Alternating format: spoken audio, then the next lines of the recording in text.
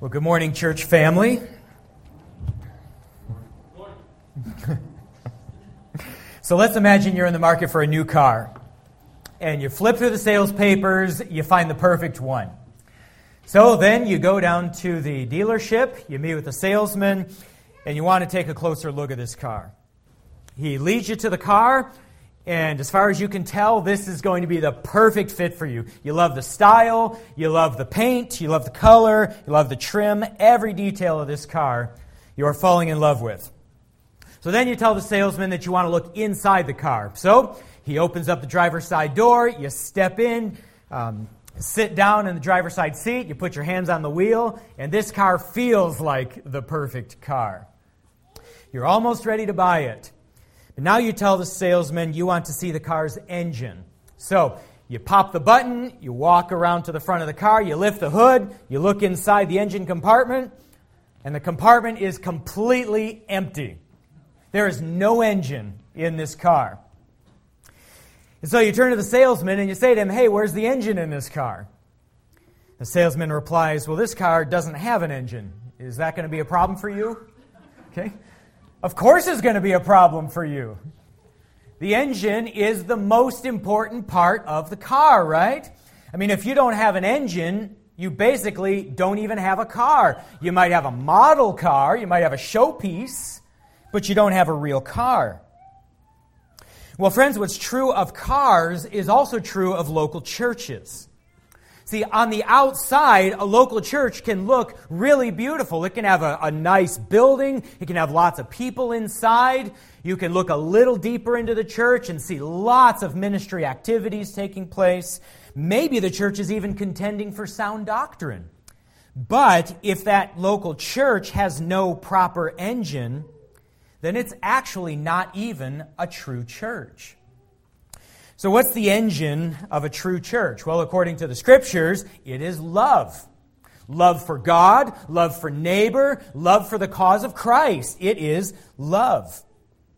And if a church is lacking in love, then nothing else about that church really matters. Even if its activities are good, even if it teaches in accord with sound doctrine, if love for God and neighbor is not the thing driving these activities, then they are of no eternal value. Now, friends, today we're in Revelation chapter 2, verses 1 through 7. Revelation 2, verses 1 through 7. If you're using one of the Bibles that we provide under the seats, you will find this on page 1028. And in this passage, we have a description of a church that has a lot of good things going for it. As we'll see, this church is active in ministry. It is persevering through adversity. It is teaching sound doctrine. A lot of good things are going for this church. And yet, there is one problem in the church. Their engine is failing. In other words, their love is growing cold.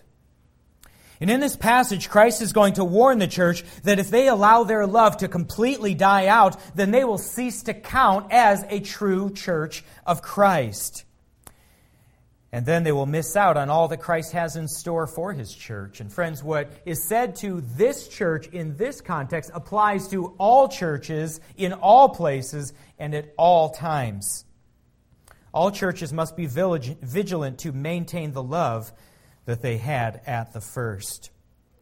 Now, I'd like to begin our time in a word of prayer, and then we'll consider this more closely. So let's bow together. Our Lord, we do thank You for gathering us today as a local church. Thank You for each one that has come. Lord, would You please bless them? Would You please minister Your word to their hearts today? We also think of those who are away right now because they might be ministering in other places, or perhaps they're home recovering from illness or surgery. Would You watch over them, Lord? And as they tune in today, might they be blessed by their time in the Word as well. And Lord, we pray that You would open our hearts, that we would be receptive to this passage. Lord, would You protect our church so that it does not become a church without an engine, a church that loses its love for You, for the lost, for the cause of Your Son in this world. And we pray this in Jesus' name. Amen. All right, so we begin in chapter 2, verse 1. This entire passage is a letter to a church. And here in the opening verse, we see who it's written to and who it's written by. So the verse says, "To the angel of the church in Ephesus, write this," quote, "the words of him who holds the 7 stars in his right hand, who walks among the 7 golden lampstands." Okay, so we see here, it's a letter written to the church of Ephesus. Okay, this was one of the 7 churches of Asia that the whole book of Revelation is written to. Now they have a letter written exclusively to them. And we see who has authored the letter. It's Christ himself. He's the one who holds the 7 stars and who walks among the 7 golden lampstands. These words help us to understand the relationship that Christ has to his churches. You'll recall from last week's text that those 7 stars, those 7 lampstands, they're representative of the churches of Christ. And Christ is the one who holds them in his hand, who walks in their midst. This signifies the fact that Christ is Lord of his church. He's the head of it. He is sovereign over his church. He walks in the midst of his people. He protects his church. He keeps them in a place of eternal security. And it's on this basis that he has the right to tell his churches what they're doing well and what they are not doing well.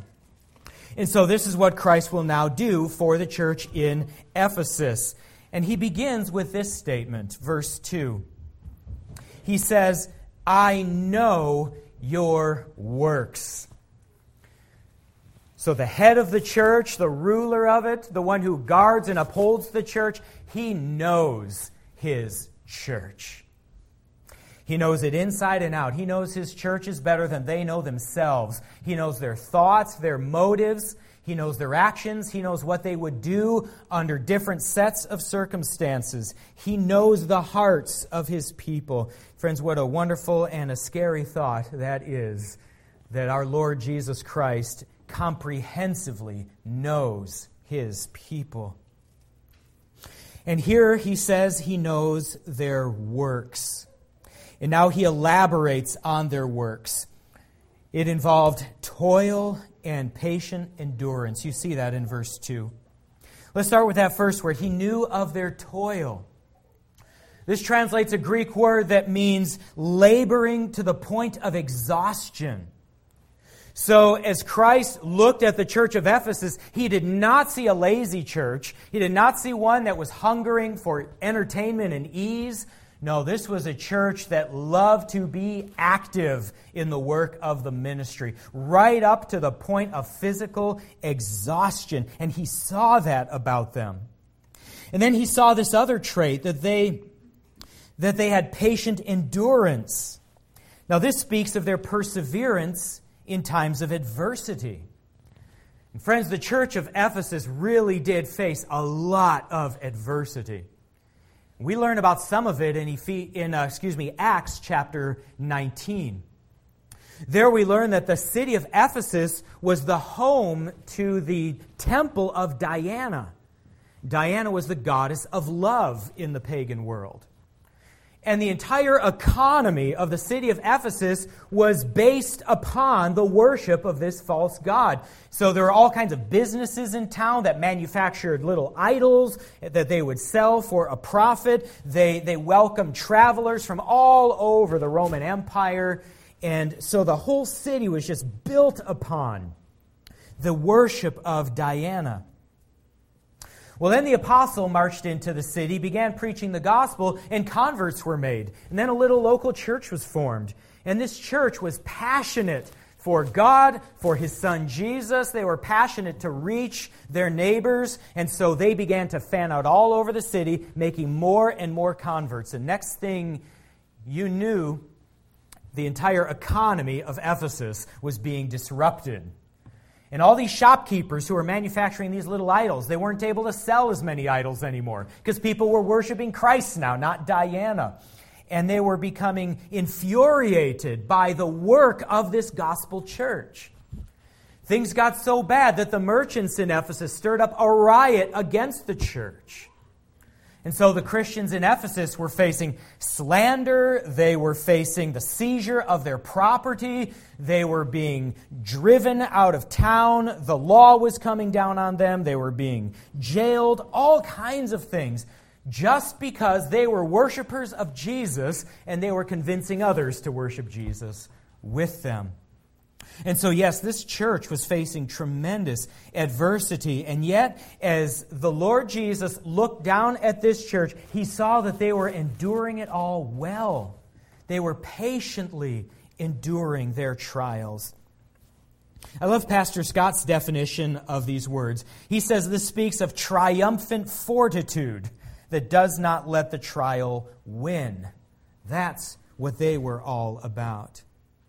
And so, friends, here we see by Christ's own testimony that this was a local church active in ministry to the point of exhaustion. Here was a church persevering through all of the trials of life, including the persecution they were facing. And it was all good that the church was like this. You see, orthopraxy, which is right church practice, this is essential to a true gospel church. And this was one of the marks of the church of Ephesus.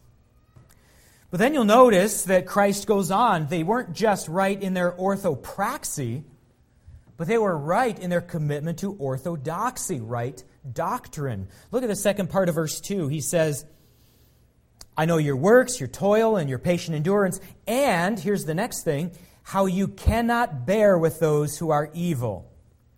But instead, you have tested those who call themselves apostles and are not, and have found them to be false. So there in Ephesus, you also had a group of men coming in. They were presenting themselves as true apostles of Christ. That is, real representatives of Christ. And they were using this to try to gain access into the church. They wanted to spread their teachings among the Ephesian believers. And who were these false teachers? Well, we learn a little bit more about them down in verse 6. They're identified as the Nicolaitans there. The Nicolaitans. That word literally means the followers of Nicholas.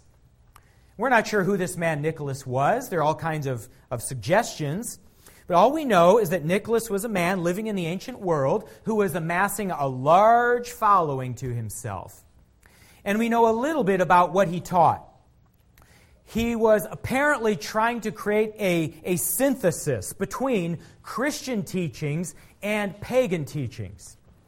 And specifically, he was trying to wed together Christian worship with the worship of idols, probably Diana herself. And he was also trying to make Christian morality compatible with pagan immorality. So he's trying to create this hybrid system that is partly the doctrines of Christ and is partly the teachings of the pagans. And he's offering himself as a real apostle, trying to convince the church of Ephesus to go along with all of this. But look how the church of Ephesus responded. He writes, you have tested those who call themselves apostles and are not, and you have found them to be false. So the church of Ephesus received these false teachers, and they said, wait a minute, you're calling yourselves apostles? Let's compare you to the apostles we know. How do you line up to Peter and Paul and John and the others? When they compared these so-called apostles with the apostles they knew, they saw that there was a problem. And then they compared the teachings and the lifestyle of these so-called apostles, compared them to what they knew of Christ and the real apostles. And again, they saw a disconnect. And so the church of Ephesus refused to grant these false teachers access into their local church. And it was right for them to do this. You see, friends, if they had allowed the Nicolaitans into their church, if they had allowed those ideas to spread, then the gospel itself would have been obscured. And that is the only message that gives anyone hope of everlasting life. They would have lost the message of the church. Friends, it was right for them to contend for sound doctrine. And friends, in every age and in every place, the Church of Christ has a responsibility to contend for sound doctrine. You see, in every age and in every place, there are false teachers who would love nothing more than to gain entrance into true churches of Christ, to spread their false doctrines. And you know the thing about these false teachers, they're not going to come into the church dressed like devils. They're going to come in with suits and ties. They're going to have big smiles on their faces. They may have seminary degrees plastered to their walls. They're going to speak well of Christ and His Word. They're going to talk of their love for His church. But underneath all of that, there will be doctrines subversive to the gospel of Christ. Doctrines which, if embraced, would rot the church out from the inside. And so churches must ever be vigilant about maintaining sound doctrine. My friends, the American landscape itself is just littered with church buildings that were built by believers with a passionate love for God and Christ. They erected these buildings to worship God, to reach their neighbors. But over time, they ceased to be vigilant, and the false teaching began to creep in. And next thing they knew, they were overwhelmed with false teaching. And now all over the American landscape, there are church buildings with auditoriums that will hold hundreds of people. But inside you find a handful. The church has died because it's lost its gospel message. Churches must ever be vigilant. To lose sound doctrine is to lose the gospel. To lose the gospel is to lose our hope of salvation. And looking at the church of Ephesus, Christ could say, "You have done well. You have been vigilant." Verse 3, he says, "I know you're enduring patiently and bearing up for my name's sake, and you have not grown weary doing so." You know, friends, in so many ways, this was a model church, wasn't it? I mean, to be active in ministry to the point of exhaustion, to be persevering through all of the persecution, and to do so with persistence, to contend for sound doctrine, to refuse entrance of false teachers. All of this was greatly commendable. And it says, verse 3, they were doing it all for the sake of His name even. That means they weren't trying to build a name for themselves. They weren't trying to be controversialists or anything like that. They were doing it because they wanted Christ to have a name in their city. In so many ways, this was a model church, the kind of church that we would want to be. But at the same time, all was not right with this church. All was not right. Something was missing under the hood, and it's identified in verse 4. Christ says, "But," which means, yes, a lot is going right in your church. Unfortunately, there's something going wrong. And here it is. "I have this against you, that you have abandoned the love that you had at the first." So here is a local church which is blameless in its practice. It is blameless in its doctrine. But it is losing its engine.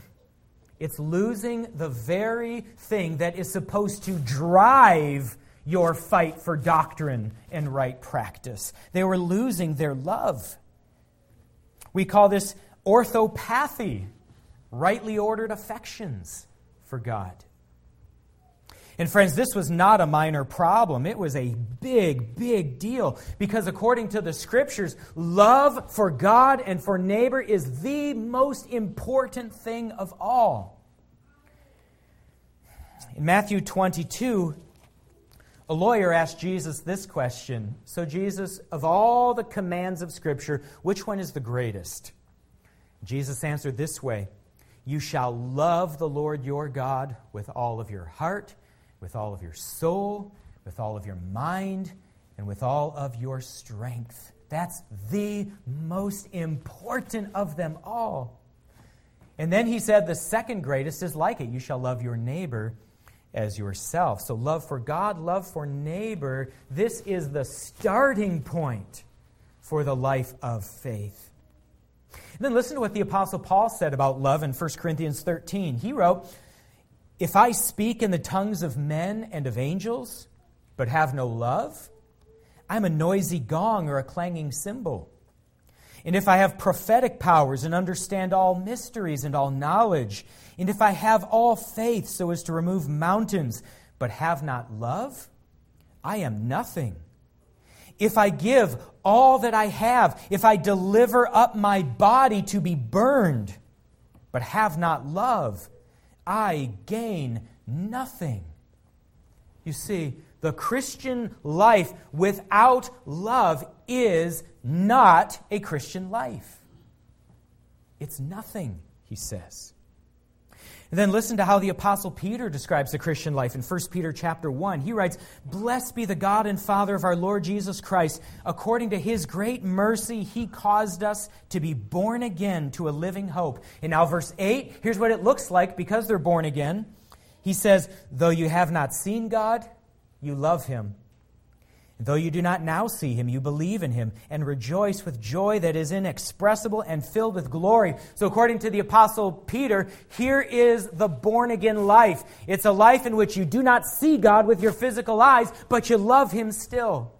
And you rejoice in Him, and you hope in Him, and you long for Him. That's the Christian life. And everything else, the lifestyle that flows out of Christ's teachings, the contending for sound doctrine, the perseverance through adversity, all of it is driven by your love for God, your desire to please Him, the hope you have in God, your love for neighbor and desire to see them come to a relationship with God through Christ. Love is the engine of the Christian life and of the local church. Listen to what Paul writes in 1 Corinthians 16, verse 22. "If anyone has no love for the Lord, let him be accursed." If anyone has no love, let him be accursed. And so you see, my friends, if your religion is one of right doctrine and right practice only, and there is no love in it, you have not yet understood the first business of religion. Or to quote the New England Puritan Jonathan Edwards, "He who has no religious affection is in a state of spiritual death." You see, my friends, love is the cardinal virtue. It's at the heart of saving faith, and it is the engine which drives the whole Christian life. It's to be the engine driving local church life. But friends, something had happened in the church of Ephesus to cause its love to grow cold, and I don't know what that was. Perhaps the constant flurry of activities was causing them to emotionally burn out, and so their love was growing cold. Maybe constantly facing these false teachers was wearing on them, and that was making their love grow cold. Maybe it was constant persecution from their city, and they were burning out. I don't know what caused that love they had at the first to start to grow cold, but that's what was happening. And it was threatening the very life of this church. Look at the end of verse 5. Christ says, "I will come to you and remove your lampstand from its place unless you repent." Remember the lampstand, symbolic of a true church of Christ. He stands among His lampstands. Christ says here, your love is growing cold, church of Ephesus. If that flame goes out and there is no love left in your church, nothing else will matter. Your doctrine, your practice, your perseverance, none of it will matter. I'm going to take that lampstand that represents your church. I'm going to remove it from my presence. You will no longer qualify as a true church of mine. That's how serious the matter was. See, friend, right doctrine and right practice are just meaningless to Christ if there is no love driving those things. Just as gestures not driven by love are meaningless to all of you. Wives, imagine your husband coming home late one evening. Maybe he's come home from work and he's got a great big bouquet of flowers. And he comes over and he hands it and he says, "Here, this is for you." How is that going to make you feel? You'll probably, my wife doesn't know what this feels like. At least not for a while. But how would it make you feel? Imagine how you would feel. Probably very loved. You would treasure those flowers because they were a gesture of love from your husband. But imagine this scenario. Your husband hands you that beautiful bouquet of flowers. You take the flowers and you say, "Thank you so much, dear." And he says, "Well, it's not because I love you. It's because I'm your husband and this is what husbands are supposed to do. Just take it." Then how would you feel about the flowers? I got a feeling those flowers are either going to end up back in his face or they're going to end up in the garbage can. Well, they were still the same flowers. What made the difference? Well, the first time it was a gesture of love. Second time it was nothing but duty. There was no love for you at all. You see, love makes all the difference. It's the same thing between Christ and His church. You know, the Scriptures say that the relationship between Christ and the church is a marriage relationship. The church is called the bride of Christ. In fact, the Scriptures teach us that our earthly marriages down here are just meant to be pictures of that greater spiritual marriage between Christ and His church. You know, in this spiritual marriage, Christ loves us, and He wants us to love Him in return. And He wants all of our actions, be they ministry activities or contending for the faith, persevering under trials, whatever they might be, He wants all of them to be gifts to Him that arise out of our love for Him, out of our desire to please Him. If there's no love there, the gestures are meaningless to Him. And so this is why He says, if you lose your love entirely, I'm just going to take that lampstand and I'm going to remove it from my presence. You will be no bride of mine any longer. So friend, what do we do if we sense our own love growing cold? How can we remedy this situation? Well, Jesus offers guidance to the church of Ephesus here. We can take the guidance to heart. He says, verse 5, "First, remember therefore from where you have fallen." So here's the first step we can take if we notice our own love growing cold. We can remember what things were like at the start. My friend, do you remember when you first became a Christian? Do you remember the excitement of understanding the gospel message and really finally realizing what God had done for you through Christ? And you embraced Him and you loved Christ for what He had done. And you were so grateful and you were so passionate. You just wanted everybody else to know too. So you started talking to family and friends, inviting them to come to church with you, hoping they would come to see Christ the way you saw Him. You were so passionate at the start. Or remember what you were like the first time you read the Gospel of John all the way through. Or you read Romans chapter 8, there is no condemnation for those who are in Christ Jesus. Or remember the first time you read through the book of Revelation. There were all those symbols, it was hard to understand, but you got the main point that Christ wins at the end, and we join in His reign. Think about the excitement that you had. That's the first step. Remember where you were at the start. Remember. Let the memory of that stoke that flame up once again.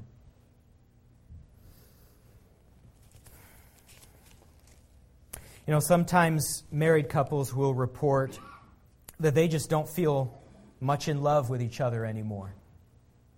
You know, sometimes couples like that find it helpful to just take a little time, sit on the couch together, pull out the old photo albums. Look at those pictures from when they were dating. They were so young and foolish. Look at those pictures. Look at those activities they went on. And then get the pictures where the guy was on one knee proposing. In our case, my wife and I, we have a picture like that. I think we staged it because there was no camera there at the time it was actually done. But you remember that, and you remember the emotions that you were both going through. Look at the pictures from the honeymoon and remember the joys of that. And then maybe you have pictures of the first house that you purchased together. And you remember all the crazy things that were wrong with that house. Or you remember the weird neighbors that you had to contend with on the side.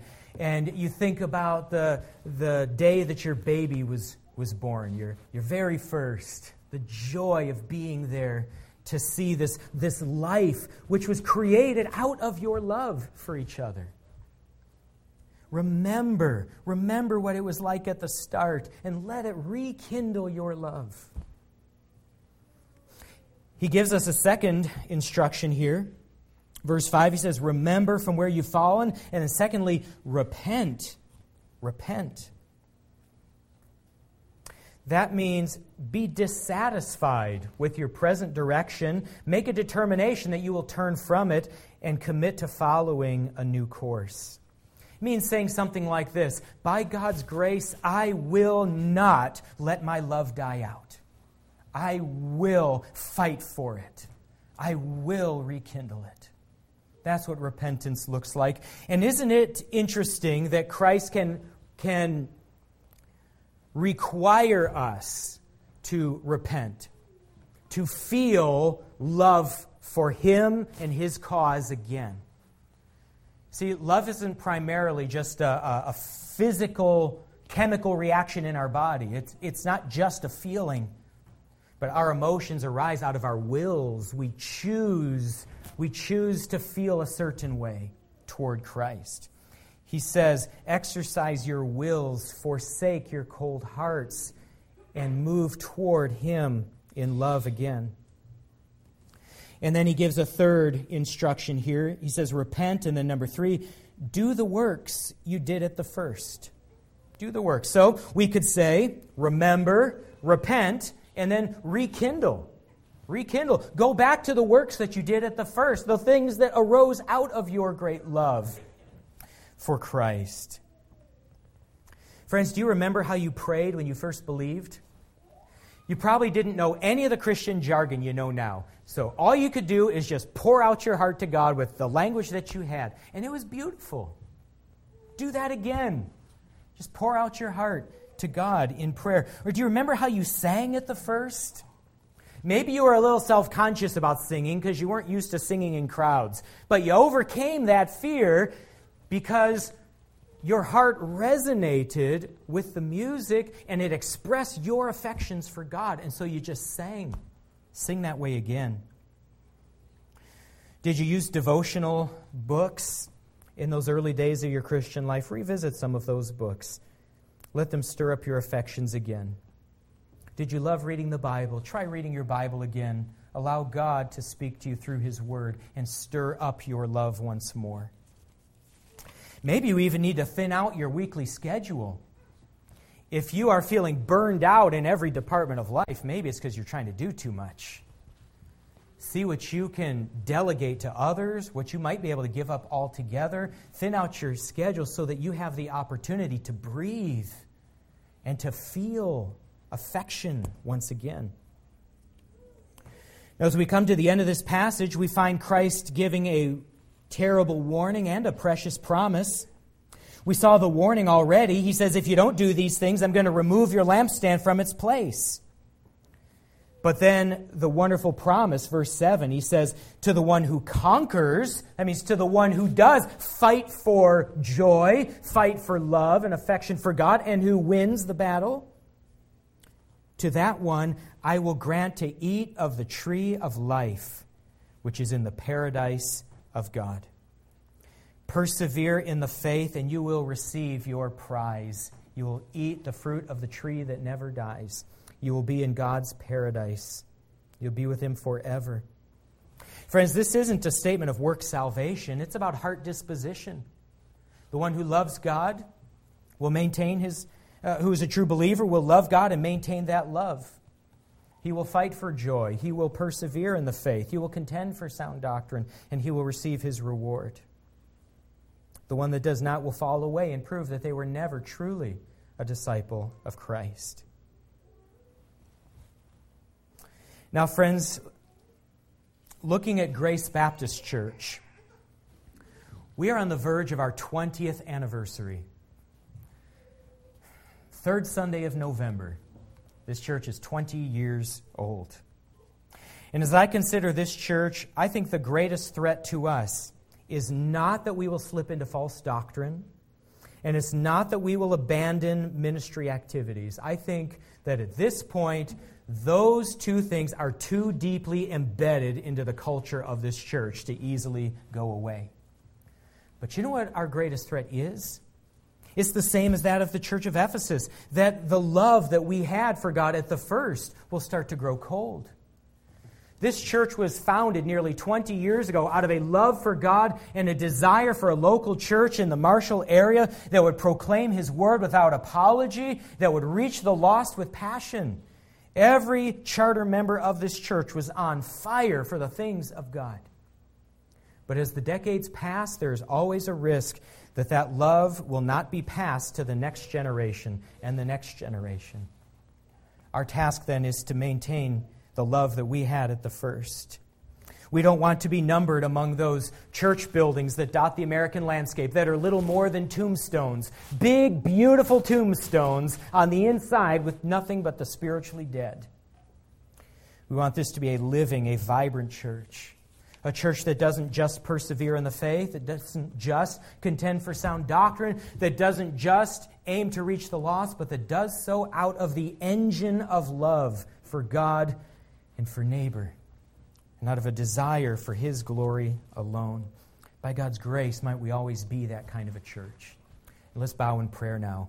Father, we thank You for this very important letter which You provided to the church of Ephesus.